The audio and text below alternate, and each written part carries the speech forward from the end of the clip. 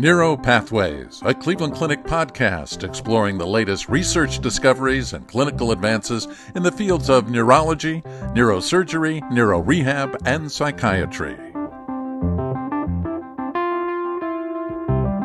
The onset of myasthenia gravis can be sudden, with severe and generalized muscle weakness, but more commonly, symptoms in the early stage of disease are subtle and variable, making it difficult to achieve a diagnosis correctly and quickly. In today's episode of Neuropathways, we're discussing the current diagnostic and therapeutic guidelines for managing myasthenia gravis. I'm your host, Glenn Stevens, neurologist, neuro-oncologist in Cleveland Clinic's Neurological Institute. I'm very pleased to have Dr. Yubing Li join me for today's conversation. Dr. Li is the head of the Myasthenia Gravis program in Cleveland Clinic's Neuromuscular Center and Neurological Institute. Yubing, welcome to Neuropathways. Glenn, thank you very much. I've heard myasthenia gravis called the snowflake disease, as there can be variability in patients in terms of course, muscles affected, the degree that they are affected. Could you briefly tell us a little bit about myasthenia gravis, common symptoms, presentation, underlying mechanism of action? Myasthenia gravis, myasthenia, the terminology means muscle weakness. Gravis means severe. So that's an old term. It has been recognized for about more than 200 years. In the beginning, we could only recognize those people who had severe symptoms. Now, we can recognize people who have relatively mild symptoms, sometimes subclinical symptoms. So it's no longer a grave disease. Typically, this is recognized as an antibody-mediated disease. We are able to find antibody in about 90 to 95% of patients with myasthenia gravis. The antibody typically affect a component between at the junction between the nerve and the muscle. So this is a sort of autoimmune disease that can occur almost at any agehood, from neonates up to patients who are 95, 100 years old. And has the incidence changed over time, or just our ability to diagnose it changing?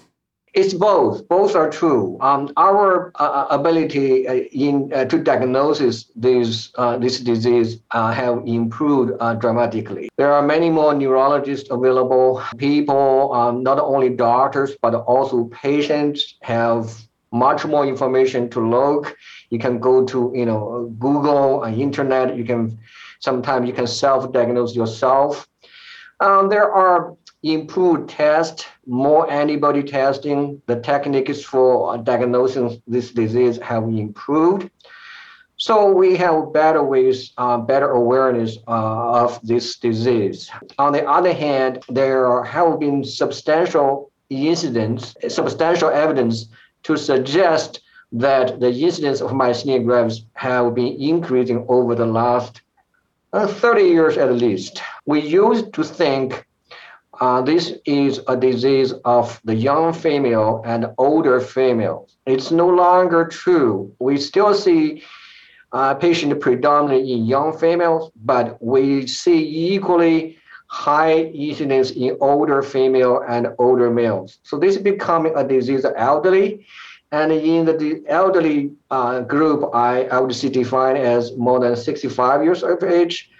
The incidence of MG probably has been increased by at least threefold over the last 30 to 40 years. So patients that end up having myasthenia, what would be the common symptoms that you would see in those patients? The myasthenia gravis, most of the patients start with eye symptoms. Typically, it's a droopy eyelid or double vision. About 70% of patients with myasthenia gravis will present this way. Then the remaining 20% will present with what we call the bulbar symptoms. People have speech problem, people have swallowing difficulties, and then there is about 10% of people will present with arm weakness, leg weakness, neck weakness, Very rarely we see people start with breathing difficulty, but most people have eye symptoms to start with. One of the key feature of myasthenia gravis is it's usually not painful, and it tends to fluctuate. What I mean by that, you may be good in the morning, and then you have more symptoms in the evening, or today and tomorrow they might be different. So let's talk about the typical diagnostic workup. I come see you, I've had a little bit of droopy eyes, maybe a little double vision. What's the diagnostic workup? Typically, you will need a pretty good neurological examination or examination by an eye doctor to make sure that indeed it's an eye muscle problem. There's also a need to figure out whether you have weakness in other body parts, shoulders, legs, hand, neck.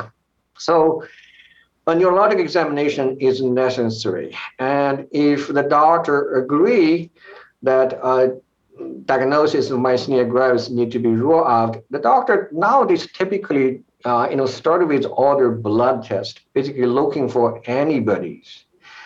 That's usually a first step. If the antibody coming back negative, and doctors may do a test called EMG, as a workup specifically for myasthenia gravis.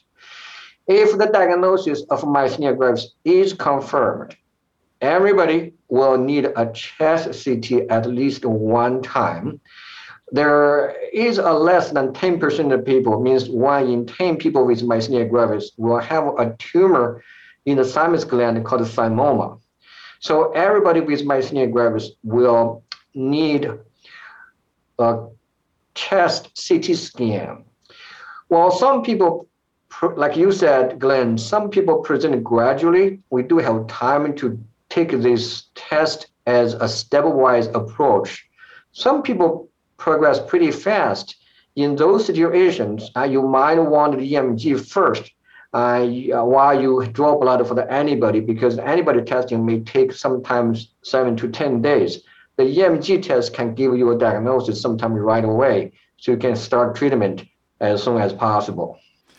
And for the EMG test, can I get that around the corner, or does it need to be specialized? Do patients need a single fiber EMG, or can you do a routine EMG? You really cannot do a routine EMG. These are in generally, there are two kinds of EMGs specifically for myasthenia gravis. One is called a repetitive nerve stimulation. Basically, the technician will give you a series of electric shocks to see how your muscle respond. Typically, people with myasthenia gravis, their muscle will fatigue quickly on the electrodiagnostic testing. So that's basically the basis to make a diagnosis of myasthenia gravis. The other special test is called a single fiber EMG. It's a very specialized EMG technique.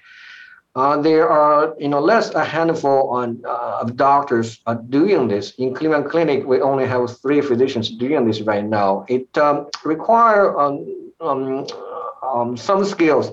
Even the repetitive nerve stimulation, I would say it requires good technical skills. You want it to get done in a lab who are familiar with this test. It's not a lab who just do routine EMG. So let's just go back for a second to the antibodies. As mentioned, you can check acetylcholine receptor antibodies. How helpful are the blood tests? The blood tests are very helpful. Basically, when we're looking at a test to help diagnose a disease, we typically pay attention to two terms. One is called sensitivity. The other is called specificity. The antibody test both have fairly high sensitivity and specificity. It's not 100%, but in general, 85 to 90% of the MG patient will have positive antibodies to acetylcholine receptor. There is additional 5% will be positive to another antibody called MuSK, M-U-S-K. Sometimes we see false positive means that you have the antibody, but you do not have myasthenia gravis. But these are relatively rare. And, I know when I'm on hospital service, the residents are always excited to give somebody an ice pack test on the eyes if they're a little bit droopy. Have you found that to be very helpful, or is that more just a clinical interest? I would say it's clinical interest. I mean, some other doctors might disagree with me.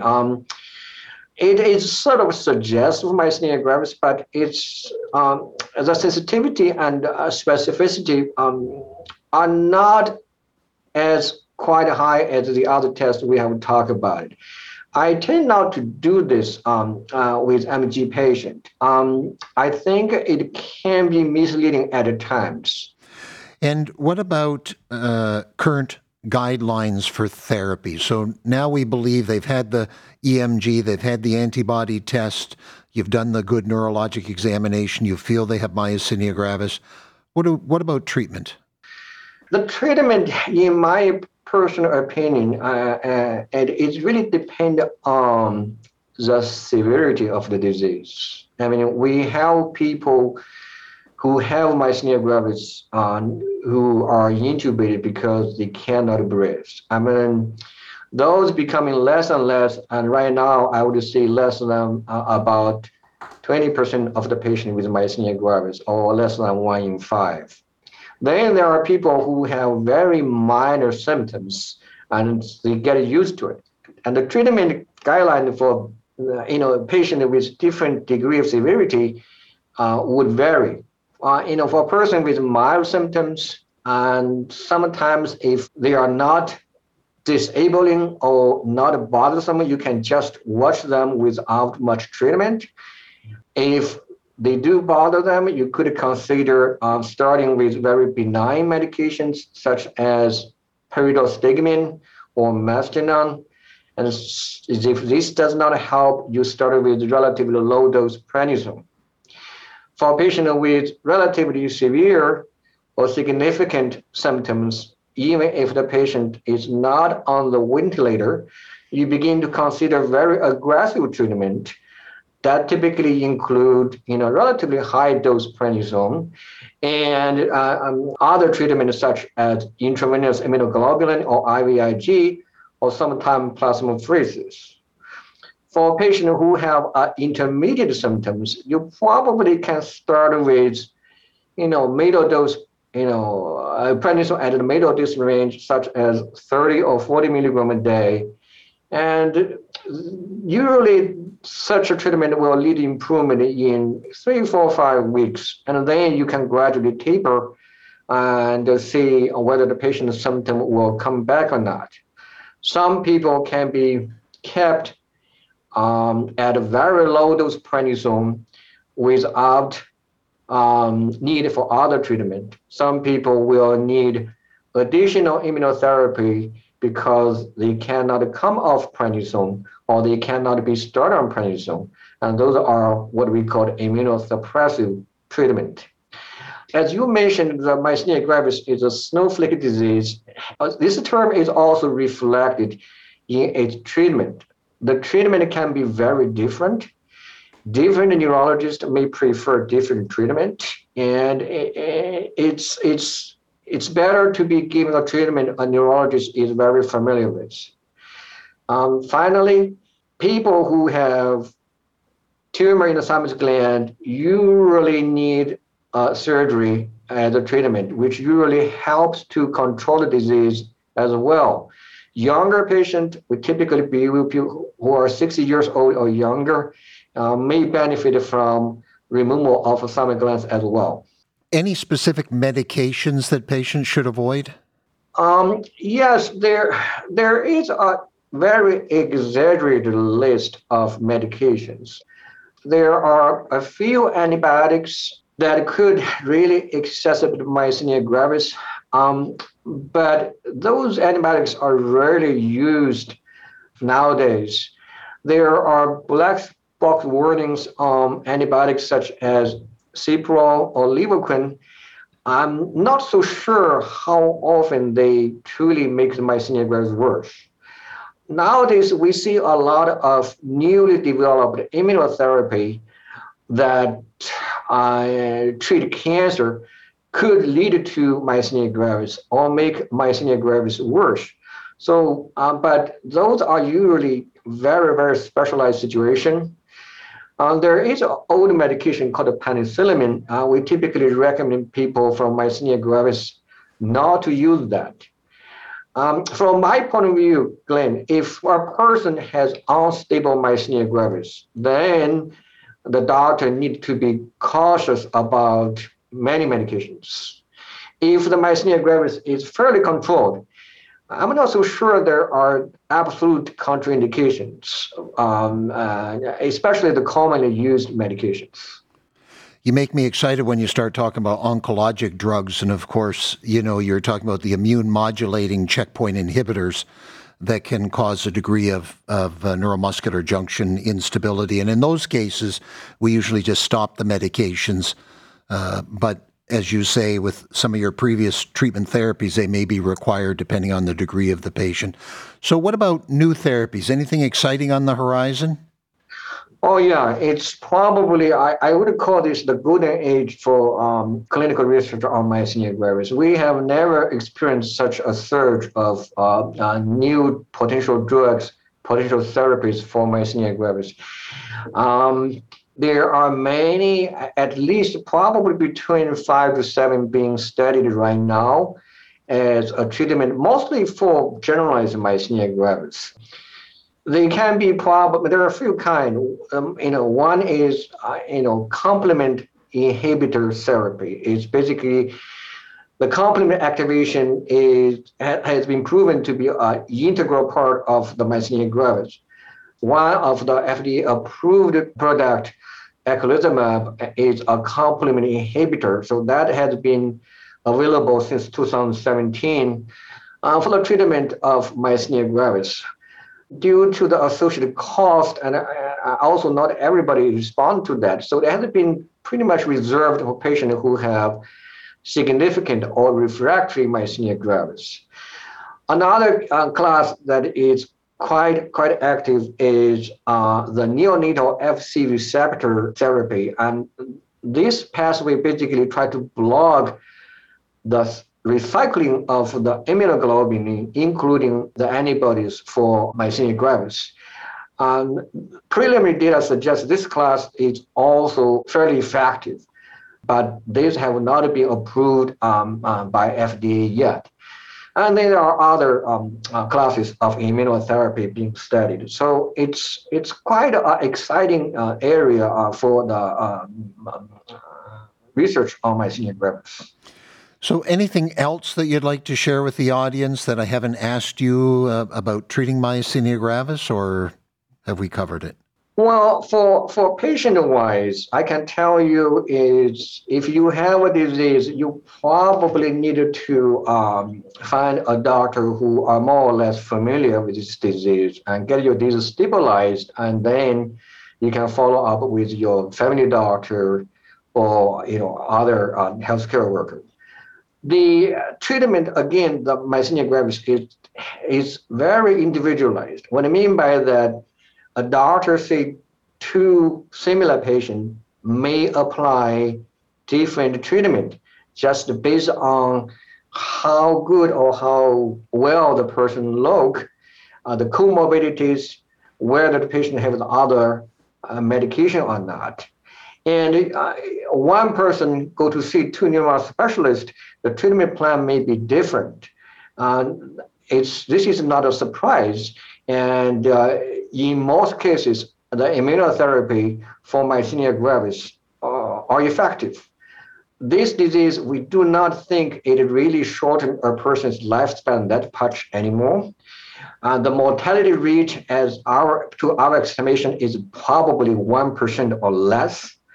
And there is a risk of crisis, but a myasthenia crisis does not occur overnight. I mean, you would not wake up at night and develop shortness of breath and get into crisis. So, and there are a lot of promising and strong treatment that's going to be available. So, for doctor-wise, this is a very gratifying disease to treat because the patient will almost always get better. Well, I think the one thing I've learned is that if I was looking after myasthenic patients, it would be well worth having them see a specialist in the area so that they can get regular updates for the management of their care. So Yubing, as always, it's been a pleasure talking with you. Thank you for joining me today. Thank you very much, Glenn. This concludes this episode of Neuropathways. You can find additional podcast episodes on our website, clevelandclinic.org/neuropodcast, or subscribe to the podcast on iTunes, Google Play, Spotify, or wherever you get your podcasts. And don't forget, you can access real-time updates from experts in Cleveland Clinic's Neurological Institute on our Consult QD website. That's consultqd.clevelandclinic.org/neuro, or follow us on Twitter @CLEClinicMD, all one word. And thank you for listening.